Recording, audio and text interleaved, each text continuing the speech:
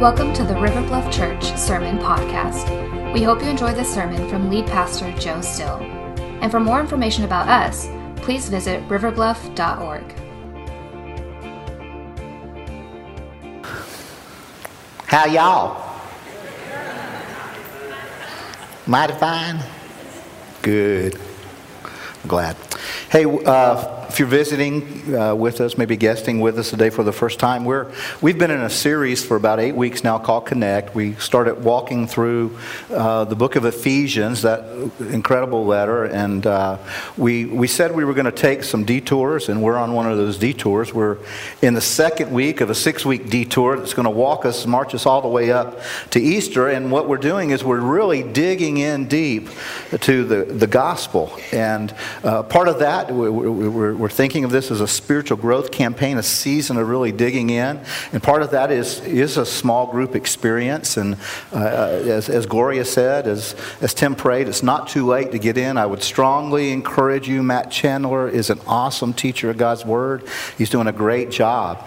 And one of the things that he brought us to this past week in our time together that our group was really captured by is this, that the gospel, as much as we like to think of that phrase, the gospel, being mostly for those who have yet to know Jesus personally, what sometimes refers to as the lost, usually that's what Christians think the gospel's for, that the writers of most of the letters, the epistles, those letters to churches that were written by the apostles, they point to the reality that the gospel is really for believers. Chandler made this statement. He said, the gospel saves us, the gospel sustains us, and the gospel sanctifies us. Now, I knew going into this series that we were going to get to a place where we would talk about the sanctifying power of the gospel. I didn't know what the issue was going to be that we were going to address, but I now know, and so we're going to dive into that today. I want to encourage you to pull out your worksheet because we're going to move through it in just a moment. But we're going to deal with what I'll call issue, where God wants to sanctify our hearts, and it's an issue that, quite frankly, all of us face. We don't always know we're facing it, as we'll see in a little bit, but it's something we all face. And as is so often with struggles that we have in this life to follow the Lord with full hearts, there's usually an undercurrent issue to the way it falls out of our body. Sometimes our behavior goes in a certain direction that's outside of God's best for us, but the behavior is not really the issue. There's an undercurrent. And so before we read the main passage of Scripture, I want to point to a phrase and a verse out of the main passage that we're going to look at today so that your heart get kind of captured by this. And it's in Malachi chapter 3. You can find it in verse 9. And God's word says this to the prophet Malachi. He says, "You are cursed with a curse, for you are robbing me." Now you may read that and think, this is God speaking, and God is saying, since you robbed me, I'm going to curse you. Well, that's not really what that passage is saying. That passage is really saying, there is this curse on you, and one of the manifestations of how that curse gets expressed through your life is you rob me, God says. You rob me.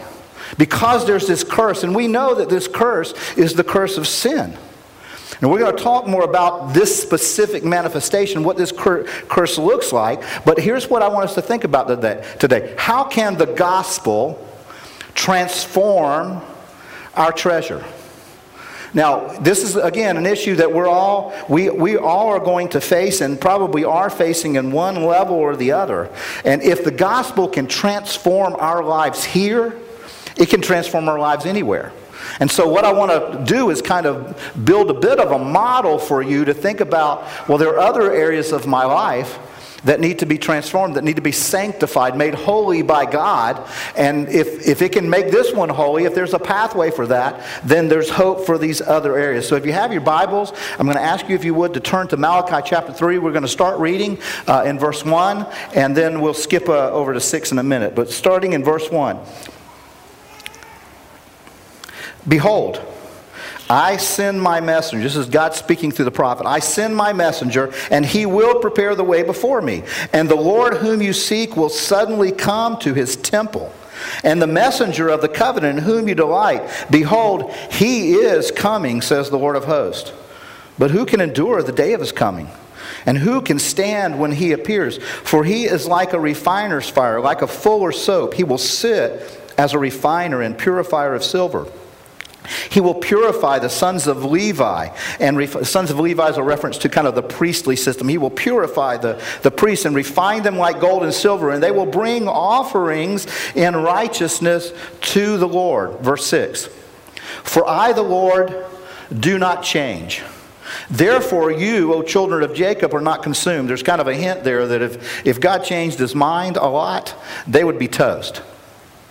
He goes on, verse 7, from the days of your fathers you have turned aside from my statutes and have not kept them. Return to me, and I will return to you, says the Lord of hosts. But you say, how shall we return? And then God's answer is, will a man rob God?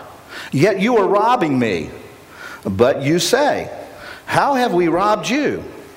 And God's response is, in your tithes and offerings, you are cursed with a curse, for you are robbing me, the whole nation of you. Bring the full tithe into the storehouse, that there may be food in my house, and thereby put me to the test, says the Lord of hosts, if I will not open the windows of heaven for you and pour down for you a blessing until there is no more need. This is the word of the Lord. Now, I know some of you are thinking, oh my gosh, I came to church on Money Day. And there are some people who have told me before, I only come to church every so often and every time you preach on money. Do you preach on money all the time? And the answer to that question is no. It's not something that we spend a lot of time talking an awful lot about. But this is just one of those days that the gospel finds application on an issue that touches all of our lives. And so there's some questions in here that God asks. And we're going to look at those questions, but they caused me to have additional questions. And so there are 3 questions that I want to walk us through today. And the first one is this, is how is it possible for my treasure, for your treasure, our treasure, to become our master? How is that even possible? For something like that to happen, where the owned becomes the owner, where Malachi chapter 3 verses 8 and 9 start drilling into this. And in verse 8, God says, will a man rob me? Will a man rob me? Yet you rob me. Now, that word rob there is not a simple robbery. This is the word that's translated there is rob from the Hebrew word. That word is only used twice in the scriptures, and the word that's used there is it's a very, very oppressive word. It's the kind of word that would get used when you think about an invading, powerful, wealthy nation coming in and just ransacking and oppressing and pillaging and plundering a smaller, lesser nation. It's a very violent word. And one of the reasons that scholars kind of wrestled with its translation is because it's kind of like, how could we do that to God? How is it possible that human beings could do something oppressive and plundering and pillaging God in his created order? And so, of course, when people hear that, they're shocked. You know, people that get that, they're saying, how in the world could we do that to you, O God? And so God comes back with a response. And he says, I'm talking about your heart towards generosity and giving. I'm talking about how you handle your treasure. I'm talking about the fact that instead of releasing it, you hold on to it and you spend too much of it on yourselves and you don't give enough away. God says, you're robbing me. And he's not talking here about some little stinginess. He's not talking here about just some little lack of generosity. He's talking about this big, huge cosmic evil. This big evil. And the other thing that he's going to show us through the scripture is that we're completely oblivious to it. We can't even see it. And so in the passage that we're looking at, the question that we ask back to God when he says, you're plundering, you're pillaging, you're ravaging me and my created order, we look back to God and say, how have we robbed you? How is it even possible that we could do that? How many of you remember the 80s comedy Different Strokes? You remember that? Who was the little star of that show? Gary Coleman. You remember Gary? When he had that look on his face, what did he always say? What are you talking about, Willis? Well, it's almost like right here in this scripture, we just look at God and say, what are you talking about, God? You know, it's like, God, there's no way. There's no way we can even begin to figure this out. You know, how do we do this? It's such a great evil. And then we don't realize what's going on. In 1 Chronicles, in chapters 28 and 29, there is this season where God's people are raising funds to build the temple. King David's leading that, and God's people are taking up gifts and offerings to build the temple. And kind of at the end of their campaign, David, inspired by God, speaks these words. He says, 1 Chronicles chapter 29, verse 11, he says, everything in the heavens and on earth is yours, O Lord. Wealth and honor come from you alone, for you rule over everything. Everything we have comes from you, and we give you only what you first gave us. Notice what the Spirit inspired David to say. First of all, anything that we have, God gives us. Anything that we have comes from God. Now, some of you may feel disconnected from that. Some of you may be thinking, I've worked hard for everything I've got. Some of you, your theme song is that Donna Summer song, that said, you worked hard for your money. That's what you think of when you think of what you've got. Instead of thinking everything I have is a gift from God. Because you may have worked hard, but God gave you your abilities. And God gave you your opportunities, and God gave you your circumstances, and God gave you your wealth, and so many other things. You may say, I've worked hard, and I've got what I've got. I am who I am because of that. But if God had decided that you were going to be born in the 9th century on a mountain in Mongolia, you'd have still worked hard, but your life would be a whole lot different. A whole lot different. See, everything that you have is a gift from God, because no matter how hard you work, your circumstances and your abilities and your health, all of that comes to you from God. So everything you have, everything is a gift from God. Second thing that David kind of points out here is that when God gives it, he doesn't give up ownership. He doesn't completely take his hands off of it. He ultimately still owns everything that you have. You've been given it, absolutely. But it's been given to you as a manager, kind of as a broker. You're a steward. Now, if you're a broker, and investors, keep giving you more and more and more because you're making good investments for them. They keep giving you more and more. You get excited because you're going to, get a percentage of the proceeds, and you're going to kind of eat off the fruit of that. But you don't begin thinking, unless you want to go to jail, you don't begin thinking, I can do what I want to with their money. I can send it towards any direction or towards any value that I direct. Because if you start doing that, then it's fraud. And you end up in jail. Now here's the deal. God is the great creator investor in you. And so he invests. Everything that you have is his. He gives it to you to manage, to invest for him based on his values. And his values can be found right here. You don't have to look hard or far. It's God's values are in there. And so you know what he wants you to do with that. Now here's how the Creator God investor created the world. He created it with interdependency and interwovenness, and with the goal that there would be shalom. There would be the peace of God would fill the earth. And so there's this connectedness to all of God's created order. And so if God gives you opportunities and circumstances and abilities and health, He intends, as that builds some more wealth for you, He intends for you to plant that back in. To plow that back into your community. To put that back to work. He wants you to share what you have with others. And what happens when you do that?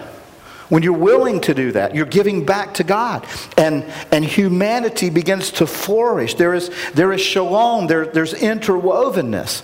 You'll see churches begin to flourish. Not only would churches flourish more if this was happening, but other organizations and entities who try to care and help, they would flourish as well.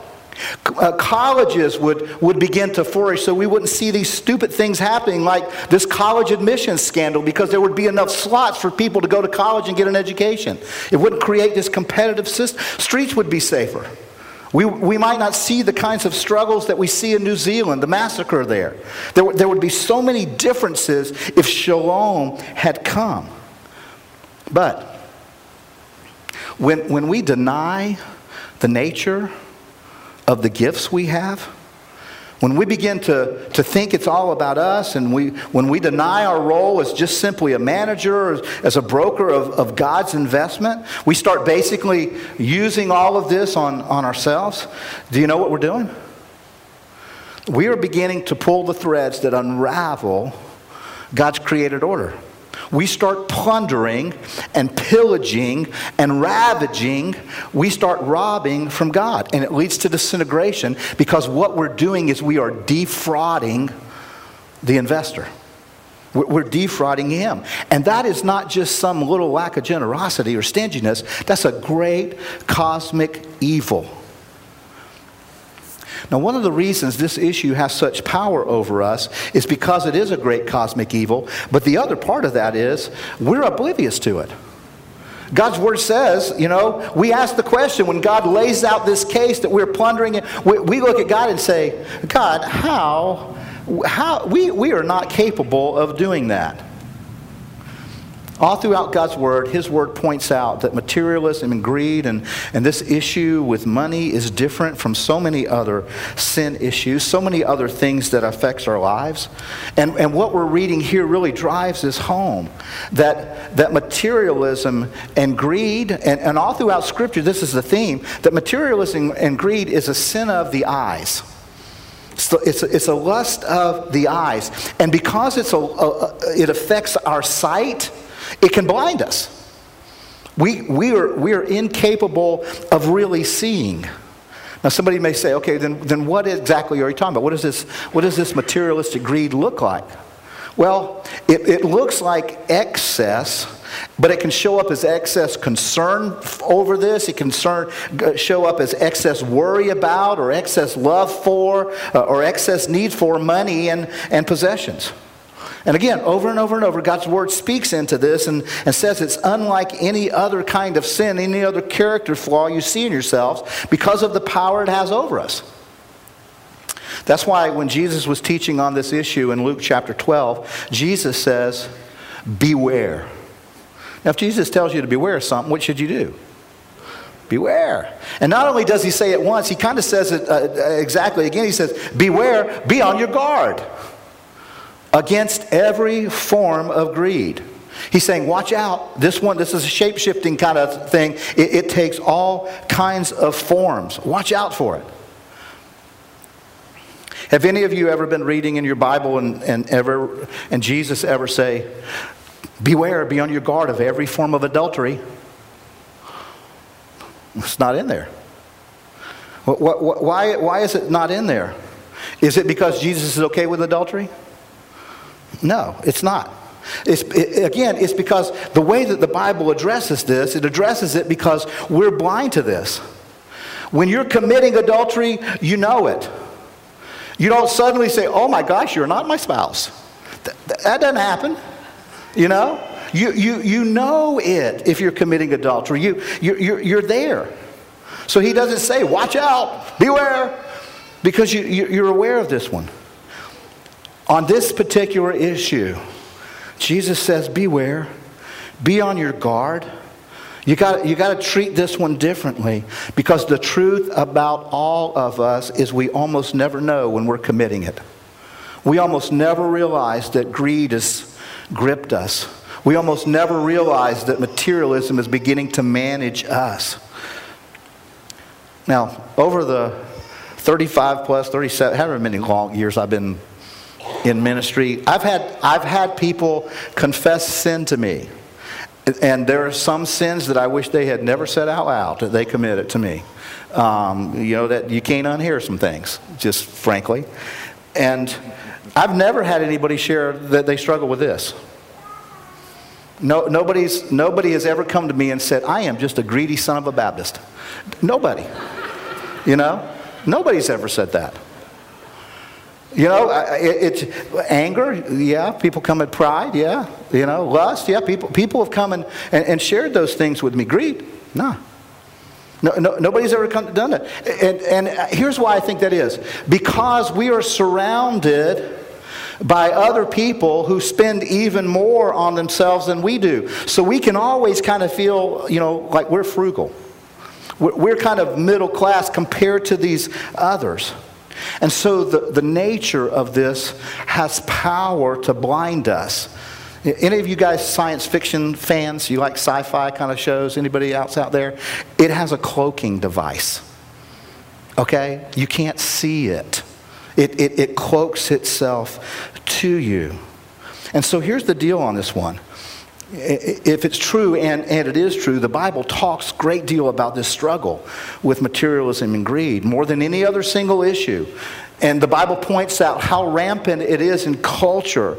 And if it's also true that it is eroding and pillaging the structure, the order of God in creation, that it so much so that it destroys the foundations of society. And if it's true that this evil has a power unlike others, that it blinds us, then it should be absolutely true that every one of us would take time regularly to do a soul check here. That we would just check our own souls to see how we're doing. To see, is this operating in me in some degree? Could this be true of me? Now somebody, maybe saying to yourself, well, Joe, you're just trying to make us feel guilty. I'm not. My prayer is that you'll be set free. That's the last thing I want to do. It's just that God's Word speaks so often to this and speaks to our blindness. Jesus says, be on guard. It's a warning. Let me ask it this way. When was the last time you sat down, really sat down and kind of did an inventory of all that you have? And you kind of looked at that and asked the question, do I really need all of this? Do I have to have it? Could I deal with less, do less, maybe take less trips or whatever? Could I do with less in order to give away more? When was the last time you actually sat down and did that? See, this one's hard because of the blinding power that this has. This blinding power. And the truth is, if you're going to do it genuinely, you've got to do this in some form of community. If you truly want to get at this, if you want to take this seriously, because it's so hard to see. Now, God's Word gives us a really straightforward measuring stick so that you could say, God, am I anywhere near the ballpark of where you kind of want me to be? God gives us a diagnostic tool right here in this passage. Now, this is not the only way to measure. It's not the only measurement that you should give towards this, but it is a clear one. And it's right here in Malachi chapter 3 in verses 8 and 10. Again, that question we ask is, how do we rob you? And God's answer is in tithes and offerings. And in verse 10, he goes on to say, bring the full tithe into the storehouse, that there might be food in my house. We're going to come back to that in a minute. But here's what the Bible is showing us. God, in the Old Testament at least, required at least 10% of their annual income to be given back to him for the purpose of his work. Now, anytime you bring the word tithe up in the New Testament church, especially in our culture. It's worse than it's ever been, I think. But in fact, you can go online and read about this. There's all kinds of debates on should New Testament Christians tithe? Isn't that about the law? And, we're not confounded, to that. We're not to be conformed by that. Now, let me ask you a question. If Jesus commended a habit in your life, how many times does Jesus have to say something before you think, probably ought to do that? Let me give you an example. Jesus has a private meeting with a Pharisee named Nicodemus. And in that meeting, Jesus looks at him and says, you must be born again. You know what we Baptists do with that? We build a whole theology around that thing, baby. How many times did Jesus say that to people? Once. So, but we live in that. We got to be born again. You must be born again. We're there, man. Because Jesus said it. Look at Luke chapter 11. Jesus said, what sorrow awaits you Pharisees, for you are careful to tithe even the tiniest income from your little herb gardens. But you ignore justice and the love of God. You should tithe, yes, but do not neglect the more important things. Again, Jesus is saying this to Pharisees. Again, this is the only time that Jesus talks about tithing. But he says his people should do this.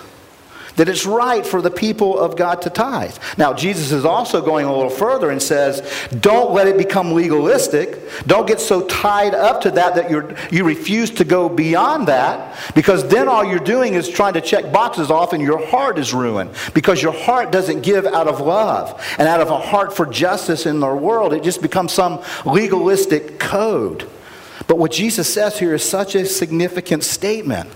And here's what I understand it to mean. We should never even begin to entertain thoughts that would suggest for a moment that those of us in the new community, under the new covenant, those who have so much more, we have God's Spirit living in us. We have the full measure of the gospel storied out that they didn't have. We have all these things that those living under the Old Testament didn't have. And we think that what is required of us here is going to be less? That we shouldn't... That's crazy. I think what Jesus is saying, and I think the reason Jesus doesn't talk about the tithe more often is because Jesus doesn't want it to become a legalistic thing for us. I think Jesus just wanted his people to see this is a baseline measurement. This is like the starting line on dealing with this issue. This great big cosmic evil. That's what tithing is. It's just a starting line, a way to start. Now, on this issue again, you can't just trust yourself. Some of you are probably sitting here thinking, 10%, that's just way overboard. That's just too much of my income. You're trusting yourself. You're trusting yourself. See, that's how money exercises power over it. You're blinded to it. And see, nobody, people come and I don't know if you've ever done this, and I'm not finding fault if you do. I enjoy it, in fact. People will come to me sometimes and suggest some things they think I ought to speak on. And people like heaven. Like it when we talk about heaven. And people like it when we talk about grace. Nobody ever comes and says, Joe, preach on money. I do have a few of you from time to time to say, I only visit every so often. Every time I'm here, you're talking about money. And we don't talk about it that much. We just don't talk about it that much. It's getting warm in here for anybody? No. Let's go to the second question. Second question is this. Why does our treasure have so much power? How is it even possible that our treasure can have that much power over us? And God's word kind of presses into this answer in verse 10. God says, bring the full tithe, the whole 10%, into the storehouse, that there may be food in my house. Now, that word there, house, not storehouse, but the word house, is actually the temple. And of course, it talked about that up in verses 1 and 2. We're going to go back to that. But when God is saying here, when he says to his people, make sure you bring your gold and your silver and your first fruits and that 10% to the temple, to my house. Now, how do you translate that today? Because we're not Jewish temple worshiping kinds of people. You know, it goes on to say, give your money into the storehouse of the temple. How does that translate for us today? What does that mean for us? How can we do the same thing? Well, I want us to look at those two phrases, house or temple and storehouse. What does that? How does that translate for us today? Well, first of all, the temple was where God's people gathered for the worship of God, to worship Yahweh. God's people gathered there to worship Him. They would do that. They would do that weekly. But not only was it the gathering place for worship, it was also the distribution center for ministry. It was out of the temple where distributions took place. Now, I just want to say something about in the New Testament. And people have different opinions about that, and God bless them. But here's what I understand. I understand that for the New Testament believer, it's where you regularly gather to worship. And it should be you gather to worship in a place where what's going in is also going out in some ways to carry on the mission of God. And so I just want to say something. Some of you may take offense at that, what I'm about to say. We'll figure that out later. But here's what I want to say. I have no shame in asking you to give through the ministry, this giving that God is calling you to do it through the ministry of River Bluff Church. I have no shame in that. Now, yeah, we have to pay for the building, and yeah, we have to pay staff, but there is so much that flows out of this place into other places in this community. You know, we keep another campus open to plant churches out of that we're done over there, to feed the poor and clothe and do ministry of care. There are so many outlets where things are flowing out of here. So I have no problem whatsoever if you gather to worship here, that this is a place where what you give will flow back out to bless the community. Will flow back out to create that cohesion, to bring about shalom, the peace of God, locally and globally through the support we give to foreign missions. That's the temple. But what's the storehouse deal about? Because I've come to understand that the meaning of this word it gives us an insight why money has power over us, why it has such a great power. This word storehouse really is the Hebrew word for treasury. And so I think the best way to translate this passage out of Malachi would be bring your treasure into the treasury. Because that's what the storehouse was a place where their treasure was brought. Now, in that day, there were lots of different temples. All kinds of temples to all kinds of deities. And they always would support the worship of that deity and whatever system of salvation that deity offered. Now when God says, bring me the whole tithe, and He specifically said, bring all of it, the whole thing, into my treasury, I think there's an implication. I think God's saying, bring it in so that the service of my salvation system, so that the worship of me would go out. And I think the implication is, if you're not bringing the whole tithe there, then your tithe, your giving is going into some other temple. If it's not coming to God's place, to God's storehouse, then you're giving it into some other treasury. Let me give you 3 possible examples of what other treasuries look like. If you find it hard to give away money to the work of God's kingdom, to do, if it's just so hard for you to write that check or type that into your phone to give, but it is just so easy for you. It's like falling off a log to buy new clothes, new shoes. It's just so simple to make that kind of investment. But writing out anything for the kingdom, you know, it doesn't matter what you say you believe on this issue. Whichever one of those 2 things is easier for you points to something. You know, if it's about your personal appearance, then what you're doing is your treasury is being, you're the temple. And you're wanting your temple to look nice because you're hoping that it's going to bring you significance or acceptance or make you, more lovable or something like that, instead of looking to God for those things. Maybe you find it difficult to release monies into the kingdom because you've been putting it all in your new house. You've been trying to upfit that home, and what happens is that has become your temple. And what you're really doing is saying, look where I can live.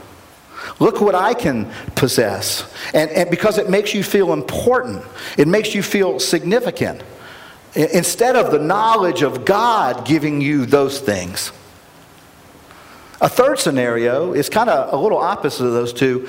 You may be somebody who sneers at and makes fun of all those people that are, as you would put it, they're just wasting their money on all that stuff, that outward stuff.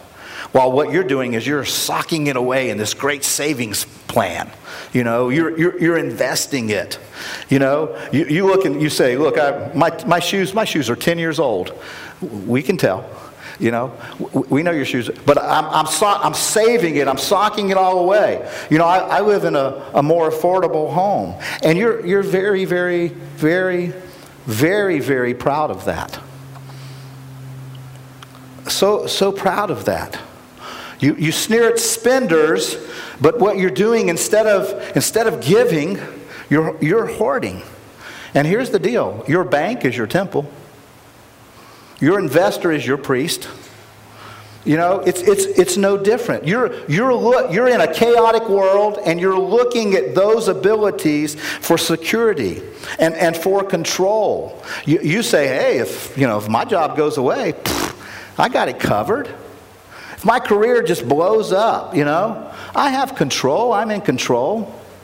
And you do that because you can think, I don't even have to trust God here. It may be, beauty, and you do the clothing thing. It may be status and respect, so you do the possession thing. But whatever is effortless for you to pour into, that's your real temple. And it has a storehouse. Because whatever it is you're spending on, that's your real God. It becomes your real Savior, your real Lord. It is your real source of hope. It is your real source of meaning. It is your real source of security. It becomes your real source of significance. It doesn't matter what you say you believe. It doesn't matter. How many of you have ever heard the phrase, the almighty dollar? You ever heard that phrase? There's a reason that phrase has prominence in our culture. Not necessarily because people worship the dollar, but because money will always do this. Money will always show you what you worship. That's why the dollar is almighty. The person who's socking it away, laughing at other people spending it, their idol is security. For some people, money serves as an approval idol. For others, it's a control idol. The point is, whatever you find it easier to spend on and invest on than kingdom ministry, you're enslaved to that as an idol. And your money is going into the treasury of that idol's temple, not God's. See, money can't possibly, it never will give you what you think it might give you if you're investing in idols, because idols are empty. An idol can never give you security. It'll never happen. I recently read a story that was told by a college professor who worked at a college, a Christian college, and he taught some introductory religion courses. He was a religion professor, and he told about two young women in his New Testament introductory class who were very, very bright. Everybody was required to take New Testament or Old Testament survey introduction in order to attend that college. But these two young ladies were very bright. Their parents wanted them to finish their 4-year degree and then jump right in and go get their master's, and then before they dove into a career. And both of these young ladies had become Christians the semester earlier at school. And they were very excited about their new faith, and so they're in this New Testament introduction class, and they're learning about Jesus. and they're learning about the launch of the church, and they get excited about their faith, and they get so excited about their faith that they rearrange their schedules for next semester so they can take another Bible class and another class in Christian studies. And along this journey, they surrender to be missionaries, to take the gospel out globally. Well, guess who has a fit? Mom and Dad. Mom and Dad blow a gasket. And so one of them called this professor and said that one of the reasons that these bright ladies had become, and this was a quote, religious fanatics, and now they're going off, instead of getting a career, going off and recklessly squandering it all out in the wild blue yonder. That was something else they said. The mother told the professor, we wanted our daughters to get a master's degree. We wanted them to do that so they could then get into a good career, so they could have some security.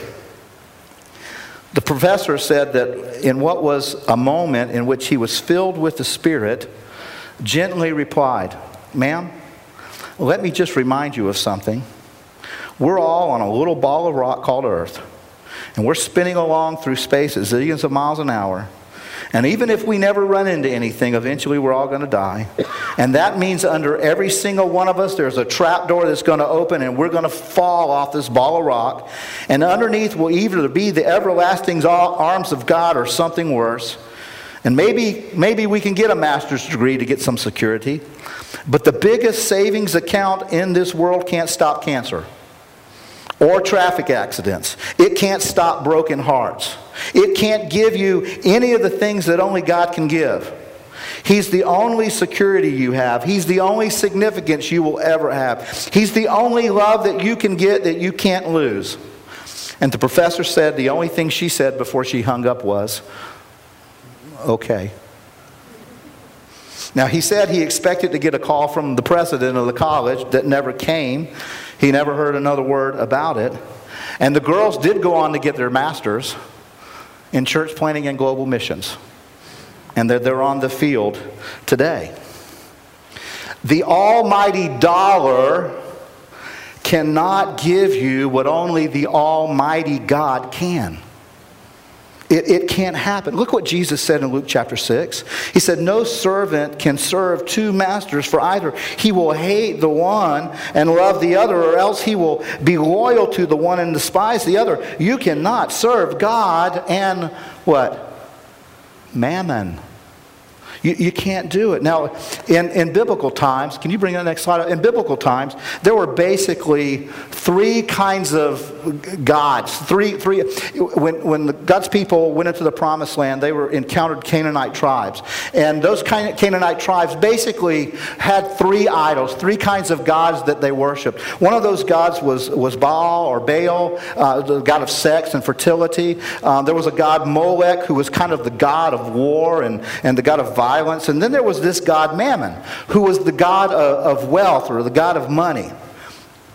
And they literally had, little wooden, metal idols that we don't have today. But we have the same idols. We just pay billions of dollars annually to go see our idols of sex, violence, and money on the big screen. It's the same idols.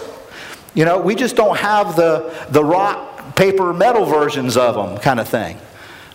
Instead of metal images, we have these mental images. And our shrine isn't, something like that, but we can find our idols on that little box, that you can power up. And they show up right, our images show up right there. And it can be, images of success, or images of sensuality, or images of wealth. Same idols. They've never gone away. And the image of mammon is huge in our culture.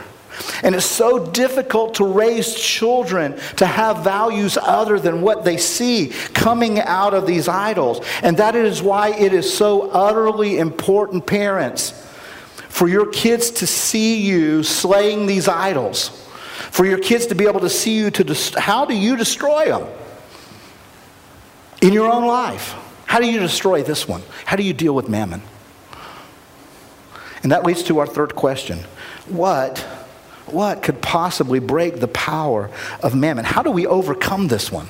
How do we overcome this power so our treasure doesn't overpower us? Especially since it's so easy for us to be blind to it. Well, the answer is back up in verses 1 and 2 that we read. And the answer is found at the temple. Go back to Malachi chapter 3, verses 1 and 2.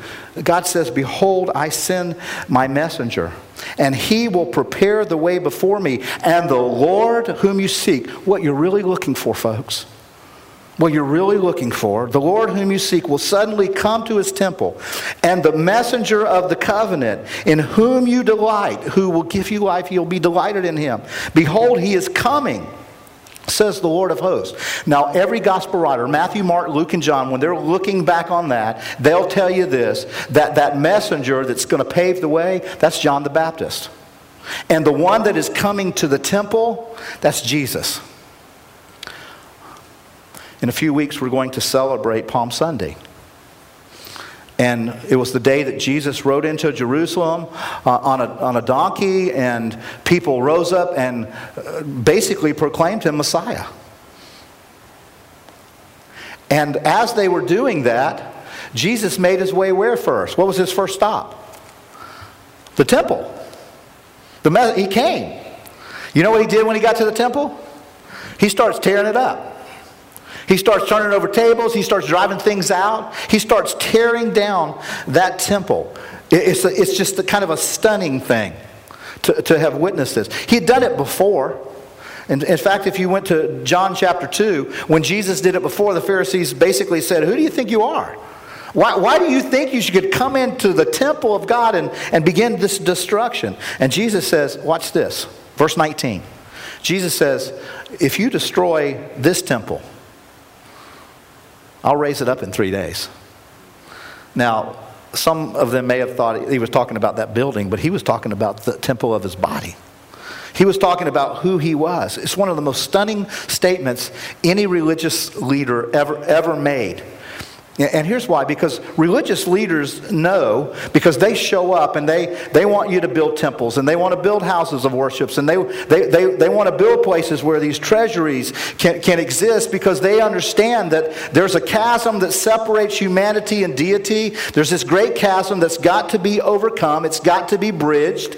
And so they come bringing rules and codes and teachings and eight paths and all these other kinds of things, systems of rituals, systems of salvation, systems of mediation, and they got to have a treasury to make all that happen. So they want to bridge this gap. But Jesus is the only one that says no. Jesus says, "Here's the deal. I'm going to live the life that you should have lived. And I'm going to die the death that you should have died. And my destroyed, resurrected body is going to be the bridge over that chasm. I'm going to fill in that hole, that infinite hole. I'm going to pay the price." See, here's the deal. Jesus said, "I'm going to become the priest in all priesthoods." Jesus says, "I'm the temple that will destroy all and replace every other temple." So what does that have to do with your treasure, with your money? What does that have to do with your treasure now? Well, in Matthew chapter 6, Jesus said this. You know this verse. "Where your treasure is, what's going to come along? Your heart. Where your treasure is, there your heart is also." Now here's the question. Do you know that place? Do you know the place where your heart is? Because that's where your treasure is. And here's what that means. And this is why I said out of the gate, this impacts every person in this room. Because we have all set our heart on something. All of us have set our heart on something. And we believe it's going to give us significance or security or whatever. For some, it's our kids. For some, it's our career. For some, it's our business. You know, we're going to get that certain amount of money, and that's going to give it, you know, whatever. We get that in the bank, we're good. We're golden. Some think it's beauty. We have all set our heart on something. And where your heart's treasure is, wherever you determine what that is, you will do anything for it. You will pay any cost. You'll do anything to maintain it. You'll do anything to sustain it. You'll do anything to reclaim it. And here's what Jesus did. Jesus came and he died for you. Why? Why would he do that? Well, the only answer that makes any sense is, why would he go to hell? Why would he go through the experience of being infinitely separated from his Father? Why would he go through that experience? And the only possible answer is, his treasure is you. You're where his heart is. See, because you die for your treasure. You'll do anything for your treasure. You'll do anything to purchase it. Here's what's really fascinating about this, folks. Every other treasure in the world says you got to die to get it. So, some of you right now, your career, you're running after it and you're working yourself into the ground. Your career is demanding that you purchase it, and it's killing you. There are so many things out there, other treasures that basically you have to die for. Jesus is the only treasure that died for you. He's the only treasure. That's why Paul, when he writes to the church at Corinth, his second letter, in chapter 8, we can read this. He says, since you excel in so many ways, in your faith, your gifted speakers, your knowledge, your enthusiasm, your love from us, I want you to excel also in the gracious act of giving. Then he goes on to say this, I'm not commanding you to do this, but I'm testing how genuine your love is. You know the generous grace of our Lord Jesus Christ, though he was rich, yet for your sakes he became poor, so that by his poverty he could make you rich. See, do you see what Paul is doing here? He's saying, I'm not going to put pressure on your will. I'm just not going to pressure you. You know, he's not going to say, hey, I'm an apostle. I had an encounter with Jesus, and Jesus said, give your money. Paul's not going to come at you that way. He's not going to come and try to break down your emotions, and he's not going to show you hungry orphans and say you need to take care of them. Paul's saying, I'm not going to put pressure on your emotions. I'm not going to put pressure on your will. What does Paul say? Paul says, if you want freedom, if you want significance, if you want security, if you want that, you got to look to Jesus. You're not going to find value in your wealth in anything besides Jesus functioning as your Lord and your Savior. Think for just a moment about the radical generosity of Jesus. In fact, Paul would say, you keep thinking about the radical generosity of Jesus until you become free of mammon.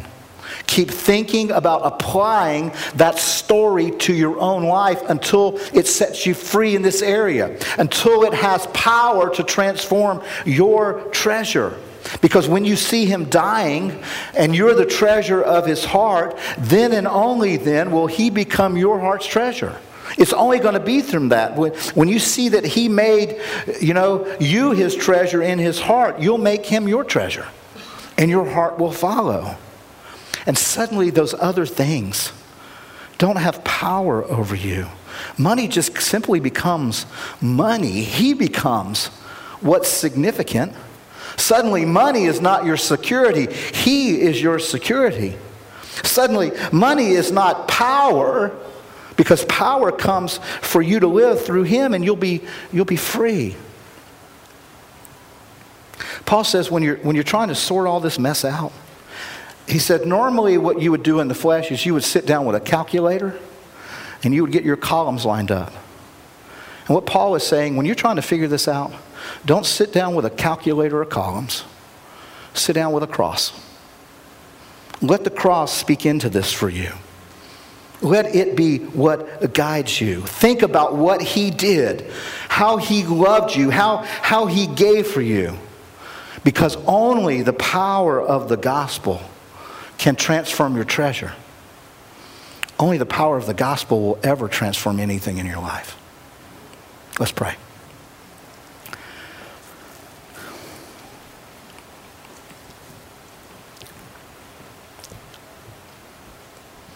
Jesus, thank you that you are the gospel.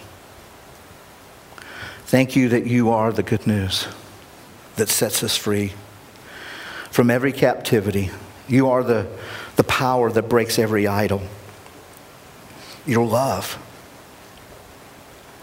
Jesus, would you help us get so saturated and soaked in you, to see you, to see your love for us, so that it would drive out any other love, any other lie, so that the blindness will fall off our eyes and we could really truly see your dream, your hope for what you've given us, for our treasure to finally have power to be released into your kingdom, to bring peace, to bring your shalom, God, into our own lives, into the lives of our community and our world. Father, we come thanking you, Jesus, because every time we sit down with our calculators, it never adds up. It never gives us what we want. It always comes up empty. And we're asking you now. We just want to sit in front of the cross. We just want to see you high and lifted up. We want to see the power of your resurrection to overcome this death that we live in, and this issue in our lives and every other issue. So we thank you, God. We thank you that even in the midst of this, you always hold on to us. You never let go of us. Even though we let go of you to try to grab onto everything else, you never let go of us. And maybe you're here today and for the very first time you realized you've tried to build your life on everything but Jesus. And you realize that all he's ever done is want to love you. That all he's ever done is want to be your security. That all he's ever done is want to satisfy the longing of your soul. And maybe today, for the very first time, the gospel makes sense and you're longing for that in your life. And Jesus just says, call on me. Give your life to me this day. And we'll start building the gospel, the beauty, the sanctifying, sustaining power of the gospel that can save you. We'll start building that into your life, every nook and cranny and crevice of your heart. All you got to do is call on him. That way, and Jesus says, you'll be saved. Turning from your plans and turning to him. So we come, Jesus. We come to let go of whatever it is you're telling us to let go of, so we can just cling to you and fall in your arms that will never let us go. Hold us, Jesus. Lift us up as we cling to you now. As we come to worship with our hearts, as we come to give back to you our tithes, our full tithes, our offerings, God, because we don't want it to just be some legalistic checkbox. We want it to be our hearts flowing to give back to you, so that salvation may come to this world, so that shalom may come. We come because of our love. We come giving. Thank you. Thank you, Jesus, for never letting go of us.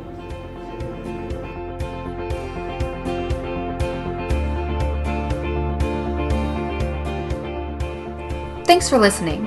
If you're in North Charleston this Sunday, please consider visiting us at our 9 o'clock or 11:30 services. We'd love to see you. Again, for more information, visit riverbluff.org. Now go change the world.